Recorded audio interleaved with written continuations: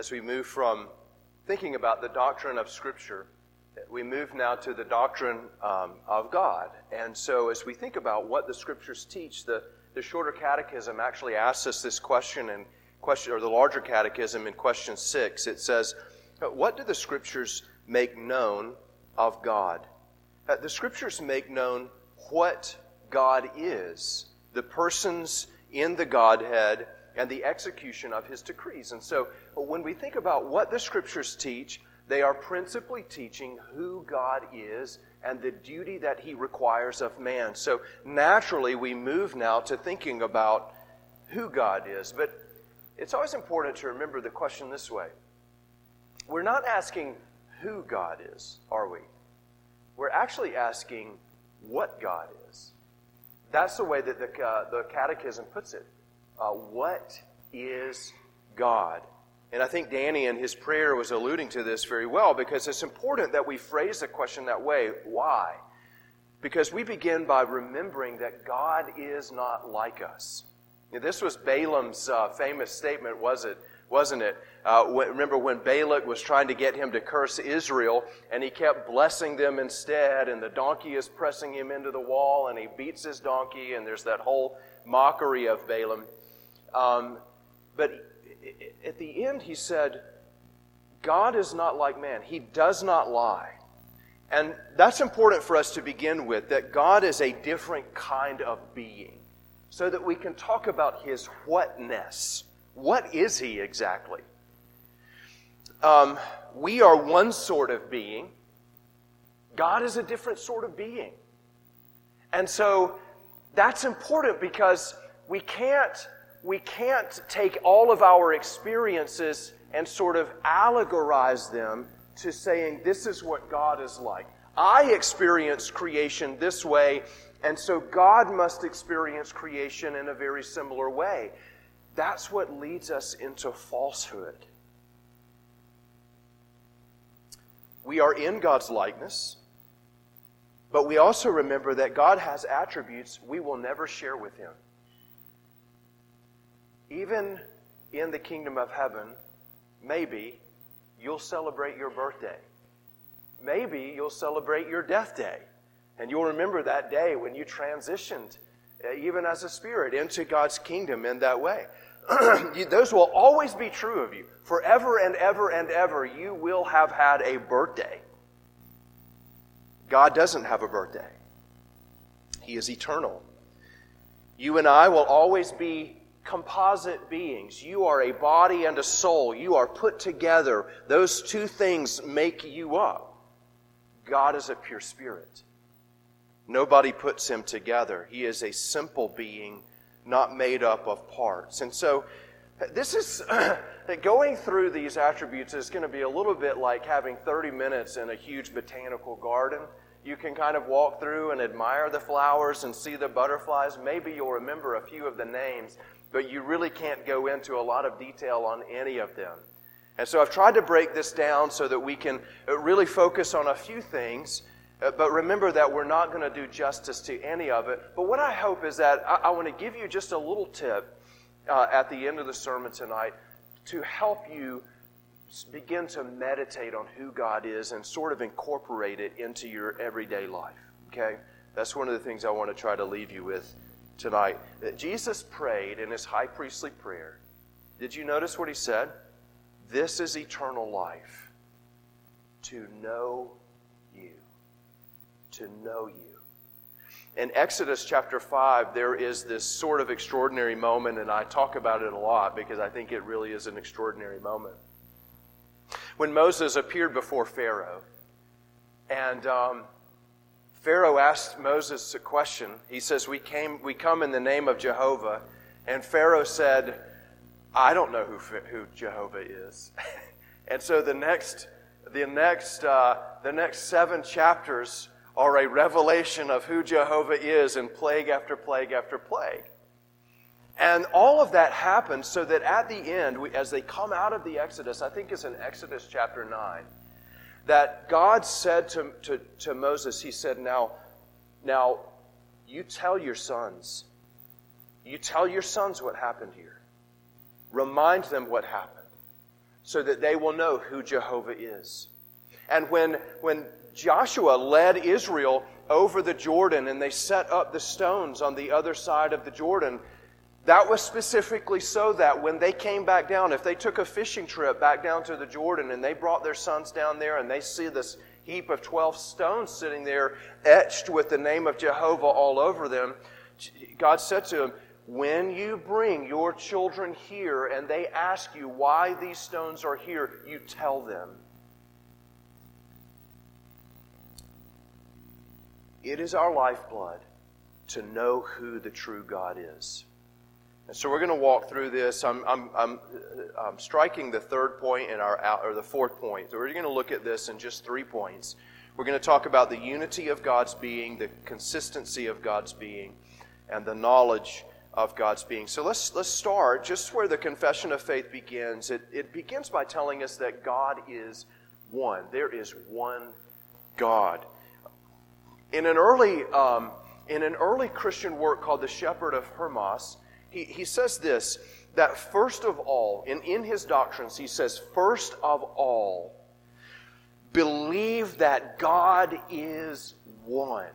That was the preeminent doctrine for him. It says, even He who created all things and set them in order and brought all things from non-existence into being, who comprehends all things, being alone incomprehensible. Believe Him, therefore, and fear Him, and in this fear be continent. Keep these things, and thou shalt cast off all wickedness from thyself, and shalt clothe thyself with every excellence of righteousness, and shall live unto God if thou keep this commandment. You see, for the shepherd of Hermas, this is a very practical thing. How do we cast off fear? How do I walk in righteousness? Well, it is having an appropriate comprehension of the one true God. And that begins by remembering that He's one. But why might that be important? Well, many reasons it's true. First of all, there's only one God. He doesn't share glory with anyone else. When He acts, when He created you, He is not acting at the behest of anyone else. He does it of His own free will. There is no coercion, no colloquium of gods that get together and say, what shall we do? But when the Scriptures say that God sits in the heavens and He does as He pleases, He is acting of His own free will. To redeem you, He is acting of His own free will. He is God alone. And as we gather on a Sunday morning for worship, we're not rolling the dice in the narthex or lobby, if you prefer, and saying, well, who shall we magnify today? This is also important because it unifies the church, doesn't it? We all worship one God. We don't worship many gods. There's not a pantheon that we come before to try and please. We worship the one. Now, I want to make just one historical note here. We begin this way. The Westminster Confession of Faith begins uniquely because it starts with the Bible. And we remember that what we know about God, we know from Scripture. That's where we learn it. But when Henry VIII divorced Catherine of Aragon, he also divorced the Roman Catholic Church. But that left him in a little bit of a pickle because the church needed a unifying statement of faith. And so gradually in the 1500s, they developed what were called the 39 Articles. So that became the basis for the Westminster Divines. When they called Parliament together, their objective was to revise the 39 Articles, and they whittled it down to 33. That became the Westminster Confession of Faith. But the first doctrine, the first point of the Church of England in the 39 Articles is this. Number one, there is but one living and true God. And that's where the Westminster Divines took their starting point from their friends in the Anglican Church. And that's why we begin there. That's where Judaism begins also. If you were a little Jewish boy, the very first memory verse that you would have stored in your heart was Deuteronomy 6:4. Hear, O Israel, The Lord our God, the Lord is one. And, according to Jewish theology, that one God of Israel would ultimately become the one God of the whole earth. That was God's intention for them. In 1 Corinthians chapter 8, verses 4 and 6, we read, "Therefore, as to the eating of food offered to idols, we know that an idol has no real existence, and that there is no God but one." And in verse 6, "Yet for us there is one God, the Father, from whom are all things and for whom we exist." Your existence, this means that your existence is directed toward one being who made you. The confession goes on to say that this one God is living and true. When the Apostle Paul went to Thessalonica and they had been converted, he says to them, you left dead idols and you turned to the living God. We understand this and put this forward because this one true God is interactive with His creation. Yes, He is transcendent. He exists outside of time and space, but He is also, as Pastor Danny said, immanent. He interacts with us, our prayers. He hears our prayers. And He delights to illustrate that to us. He is the living and the true God, as we read in Jeremiah 10:10. "But the Lord is the true God. He is the living God and the everlasting King." How do we know this? "At His wrath the earth quakes, and the nations cannot endure His indignation." He is not only living and true, He is infinite in being and perfection. When Job's counselors got together and they were sitting with him around a campfire, they got a lot of things wrong. But one of the things that you can take away from Job is that when they try to describe God's being, they get many things right. Now listen to what they say in Job chapter 11, verses 7 to 9. "Can you find out the deep things of God? Can you find out the limit of the Almighty? It is higher than heaven. What can you do? Deeper than Sheol. What can you know? Its measure is longer than the earth and broader than the sea." And in Job 26:14, "Behold, these are but the outskirts of His ways." As soon as you begin to think that you've got God figured out, you realize that you've only got a thimbleful of who He is. "And how shall a whisper do we hear of Him? How small a whisper do we hear of Him? But the thunder of His power, who can understand?" One of the a memorable passage from John Owen's work on the mortification of sin is when he notes that Moses' face shined when he had seen but the hind parts of God's glory. We move from considering the unity of God's being, that He is one God, infinite in being and perfection, the living and true God, to thinking about the consistency of His being. What kind of a being is He? And so the confession puts it in these terms that may be a little bit beyond us, but it says that He is a most pure spirit. God is a most pure spirit. I remember when Jesus has that moment where He went out of His way in John chapter 4 to visit with the woman by the well, the Samaritan woman. And they have this exchange in which she says, "Well, your people say that we have to worship at this specific place." And Jesus says in John 4:24, this important phrase, "God is spirit. God is spirit. And those who worship Him must worship in spirit and in truth." As you think about who God is, you must remember that He is a spirit. He doesn't have a carnal existence. He doesn't have a body.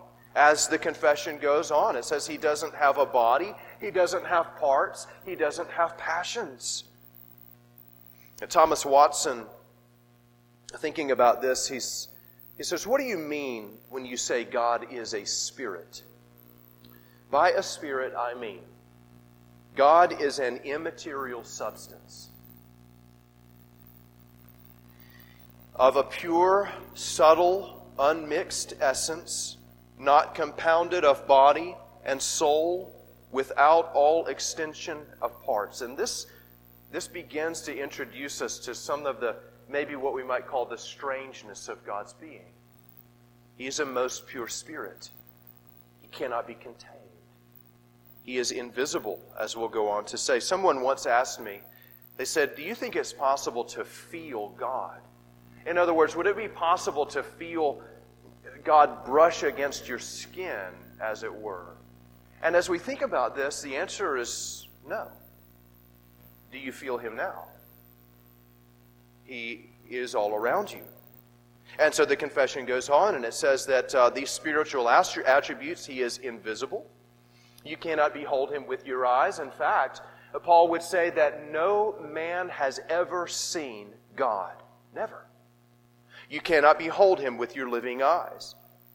He is without body, parts, or passions. And so let me just emphasize, why would we say this with such importance? Why is it so important to say that God does not have a body? Well, because if He had a body, someone had to create that body.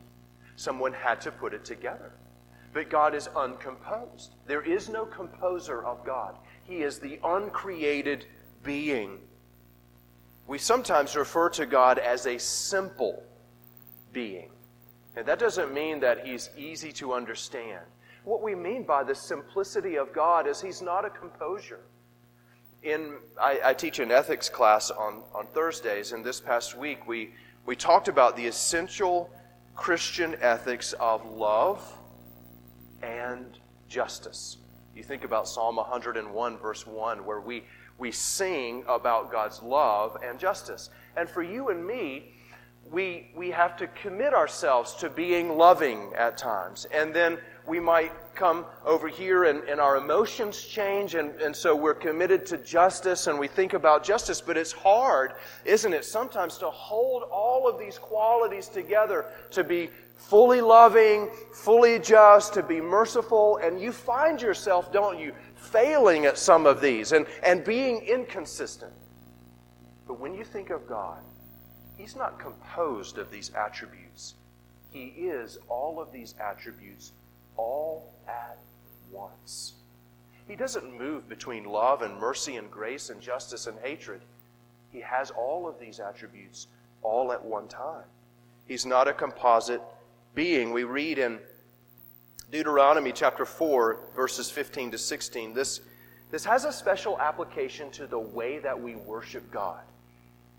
When you think about Him as a spiritual being, you ought to think about how we worship Him. Listen to what He said in Deuteronomy 4, verses 15 to 16.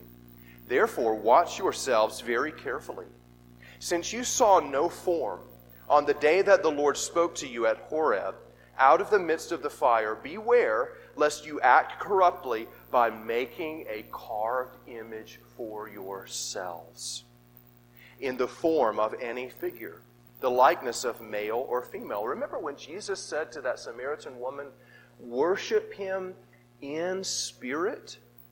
Well, one of the applications of that surely means that we're not trying to get primarily an emotional response in our worship. That's not our aim. Our worship is not, if God is spirit and He doesn't have a body, then our worship of Him is not primarily aimed at, to the senses, but the spiritual. This doesn't mean that we shouldn't have an emotional response, does it? Because the Scriptures command certain things like joy and happiness and love. But the emotions are not the direct aim, because the emotions neither prove nor disprove the sincerity of your belonging to Christ. Sometimes your heart doubt. So we have spiritual worship because we are worshiping a spiritual being, one who cannot be seen. But in his incarnation, the second person of the Trinity took on flesh. Jesus said, "See my hands and my feet, that it is I myself. Touch me and see, for a spirit does not have flesh and bones, as you see that I have." And I want to mention here and just have you think about something. We actually talked about this yesterday morning in our men's breakfast. The confession says that God is without body parts, not body parts, body part, comma, parts, comma, or passions. This may not seem important right off the bat, but what the confession is saying is that God is not an emotional being. He doesn't waver between joy and anger and wrath. He is not surprised by events and all of a sudden he just gets really angry. God is immovable. He's unchangeable. In fact, in Acts chapter 14, verse 11, when Paul and Barnabas had come to Lycaonium, the people said, "Look, we have gods among us." Referring to Paul and Barnabas, and Paul responded, they said, "The gods have come down to us in the likeness of men." And Paul responded, "Men, why are you doing these things? We also are men of likeness to you, of like nature with you. We bring good news that you should turn from these vain things to a living God who made the heaven and the earth and the sea and all that is in them." You see, Paul is saying, we have a like nature with you. We are emotional, passible beings. God is not. He is constant. Because He lives outside of time, don't you see? And He has from the very beginning comprehended and decreed everything that comes to pass. When you fall down and you skin your knee, you respond with crying and pain and some other things perhaps, but God doesn't, because He's not surprised. He's known all things from before the foundation of the earth. And so we continue in the confession, and it says that God, in His being, is immutable. Immutable. He doesn't change. Ever. Ever. Ever. Remember that in Hebrews chapter 13, verse 8, the writer to the Hebrews wanted to emphasize this to you by saying, Jesus Christ is the same yesterday, today, and forever. Yesterday, today, and forever. Scripture clearly demonstrates that God doesn't change. Think about James 1:17.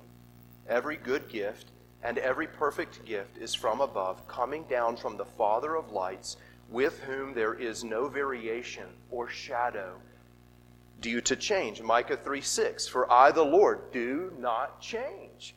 Therefore you, O children of Jacob, are not consumed. You see, there in Micah, what the Lord is emphasizing to His people is, I am a covenant-keeping God.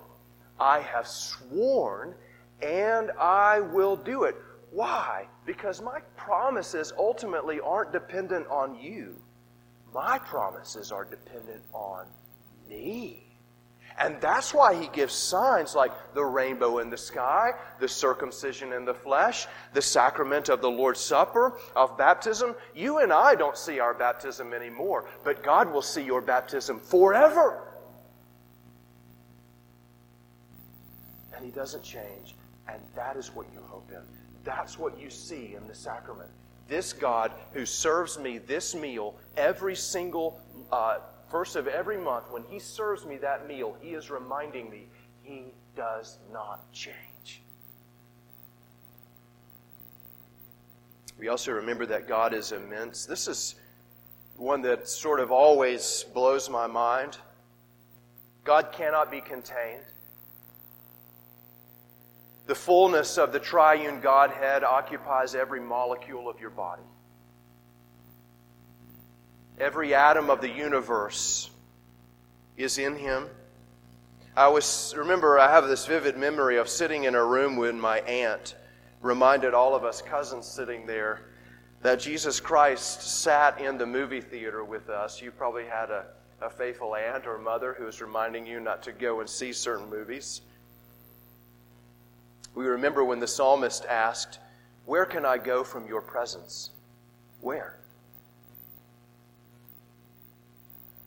And I love when we get to the 33rd chapter of the Confession of Faith, it reminds us that the blessedness of heaven is the presence of God. And the torment of hell is the presence of God. He cannot be contained. 1 Kings chapter 8, verse 27, we read, "But will God indeed dwell on the earth? Behold, heaven and the highest heaven cannot contain you. How much less this house that I have built." That's Solomon and the temple. Jeremiah 23, verses 23 to 24. "Am I a God at hand, declares the Lord, and not a God far away? Can a man hide himself in secret places so that I cannot see him?" I think that's what my aunt had in mind. Declares the Lord, Do I not fill heaven and earth? Declares the Lord. Now, to be clear, sometimes we talk about entering the Lord's presence, don't we? And leaving the Lord's presence. In Genesis chapter 4, verse 16, you remember when Cain was cursed because he killed his brother Abel. We read there, "Then Cain went away from the presence of the Lord and settled in the land of Nod, east of Eden." Are we to imagine from this passage of Scripture that Cain found a place where God doesn't exist? And the answer is no. That sometimes the Scriptures use this language to tell us to depart from God's presence is to depart from His favor. Cain dwelt in a place of special cursing. He was out of God's favor. God is not only immense, He can't be contained in space. He's also eternal. I think this is probably one of the first things that we learn about who God is. He doesn't have a birthday. He cannot die. He never will. He has no beginning or end. In Psalm chapter 90, verse 2, we read, "Before the mountains were brought forth, or ever you had formed the earth and the world, from everlasting to everlasting, you are God." God is a spirit. He's invisible. He is immense. He's eternal. He does not have a body. He does not have parts. He does not have passions like you or I. And then lastly, let's notice the knowledge of God's being. One of the ways that the Westminster Confession of Faith is different than what you might read in the works of John Calvin or some other theologian is often when men start to write about who God is, they begin with the same topic. And they will say, God is incomprehensible. And the reason that they say that is because they're asking at the very beginning, how do we know any of this? This is sort of like a flea comprehending the dog upon which it rests. They are a different sort of being from one another. So we conclude tonight by remembering that although we can say many things about God, it also ought to remind us of how little we really do know. It ought to remind us how small we are, after all, compared to who God is. I'll just quote to you from Herman Bavinck. "The knowledge of God is the central core dogma, the exclusive content of theology. From the start of its labors, dogmatic theology is shrouded in mystery." What he means is that we're trying to study, we're trying to comprehend the infinite with our finite minds. In everything that we do, we are studying who God is. It is shrouded in mystery. It stands before God, the incomprehensible one. And this knowledge leads to adoration and worship. To know God is to live. To know God is to live. Psalm 145, verse 3. "Great is the Lord and greatly to be praised, and His greatness is unsearchable. One of the things that you ought to consider as you think about the doctrine of God's incomprehensibility, that this is the creator-creature distinction, that He is infinite and you are finite, as we read in Isaiah chapter 55, that His ways are higher than our ways, that His thoughts are higher than our thoughts, that we cannot find Him out. You cannot do an archaeological dig and find Him and understand Him. You will never grasp Him. It is like trying to rope a whirlwind. But we give ourselves to it. And as you consider it, it ought to lead you to adoration and worship. And I told you that I wanted to end by giving you a practical application of all of this. One of the things that ought to grip you, you think about, I'll just give you a little story. When I was in third grade, when we were in grade school, we still used to celebrate. We used to have Valentine's Day, and I don't know if kids still are even allowed to exchange Valentine's cards. And we used to make a little shoebox, and we'd cut the hole in the top, and you'd put your Valentine's in. Well, I wanted to give a special Valentine to this particular girl, and so I had been thinking about this for a while, and my mother actually helped me sneak in the night before, and I took a piece of chocolate and I put it in her box. And she never knew about it. I don't know how successful the whole plan was. Seems like you want them to know about it in the end. She still doesn't know. But I gave a lot of thought to it. I considered it. You know, and those moments when you lay in bed at night and you're thinking about this, if you understand that God has disclosed Himself to you in nature and in His Word, He's done so that you will lay in bed and think about Him. He wants you to meditate on His being. He invites you to meditate on His being, to develop a deep love for Him. As the shepherd of Hermas said, this is how we drive fear away and live for the glory of God. And let me just give you one simple way to do that. In the Shorter Catechism, when it says, "What is God?" it answers by saying this: God is a spirit, infinite, eternal, and unchangeable. And here we go. In His being, wisdom, power, holiness, justice, goodness, and truth. How many is that? 7. How many days in the week are there? 7. If you meditate on one attribute per week, one attribute per day, and give yourself to it in prayer, here's what I would encourage you to do. As you do your daily Bible reading, mark down the verses that relate to holiness, God's being, that He's infinite, immense, that He's a most pure spirit. Write those verses down. Label them, that He is unchangeable, that in His wisdom and His justice and His holiness, His goodness and truth. And then every day, you will start to develop a long list of verses that will help you to praise God for each of these attributes, and you will develop a habit of meditating on God. And you know what you'll start to meditate on? You'll start to meditate on God's being and His wisdom and His holiness, His justice, His goodness, His truth, instead of all the things that drive you crazy and make you anxious. At night, you'll find that you're starting to discipline your mind. Instead of thinking about the stressful things in your life, you'll say, you know what? I don't want to think about those things. I'm going to think about God's holiness. And maybe your mind will go to Isaiah 6 and how God's temple filled, or the train of His robe filled the temple, and your heart will be caught up in love to Him. This is what Christ did. You'll find yourself growing in your spirituality. As Thomas Watson said, if you want to grow in likeness to God, who is a spirit, grow in your spirituality. Let's pray. Our Father,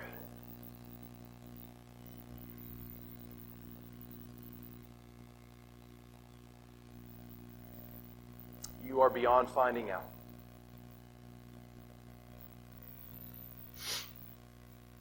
And as we think about the fact that You've disclosed Yourself to us, we are amazed. And Father, we worship You for who You are. You are immense. You fill every atom, every molecule of all of your creation, the dark matter in space. All of it exists in you. You are in all places at all times. You're a most pure spirit. Though our eyes have not seen you, we love you. And we praise you that you have disclosed yourself, great God, in the person of Jesus Christ. We praise you that you are an unchanging God. We thank you that although so many things on this earth are untrustworthy, you are always trustworthy. You are always faithful. Every one of your promises you fulfill. You never break a single one of them, O Lord. And we praise you for that. We thank you that you always love us. And the way that you loved us yesterday is the way that you love us today, is the way that you will love us tomorrow and into all eternity. That will never change in Jesus Christ. But we could go on and on, O Lord, in praising you for who you are. Teach us to do that. We pray in Christ's name. Amen.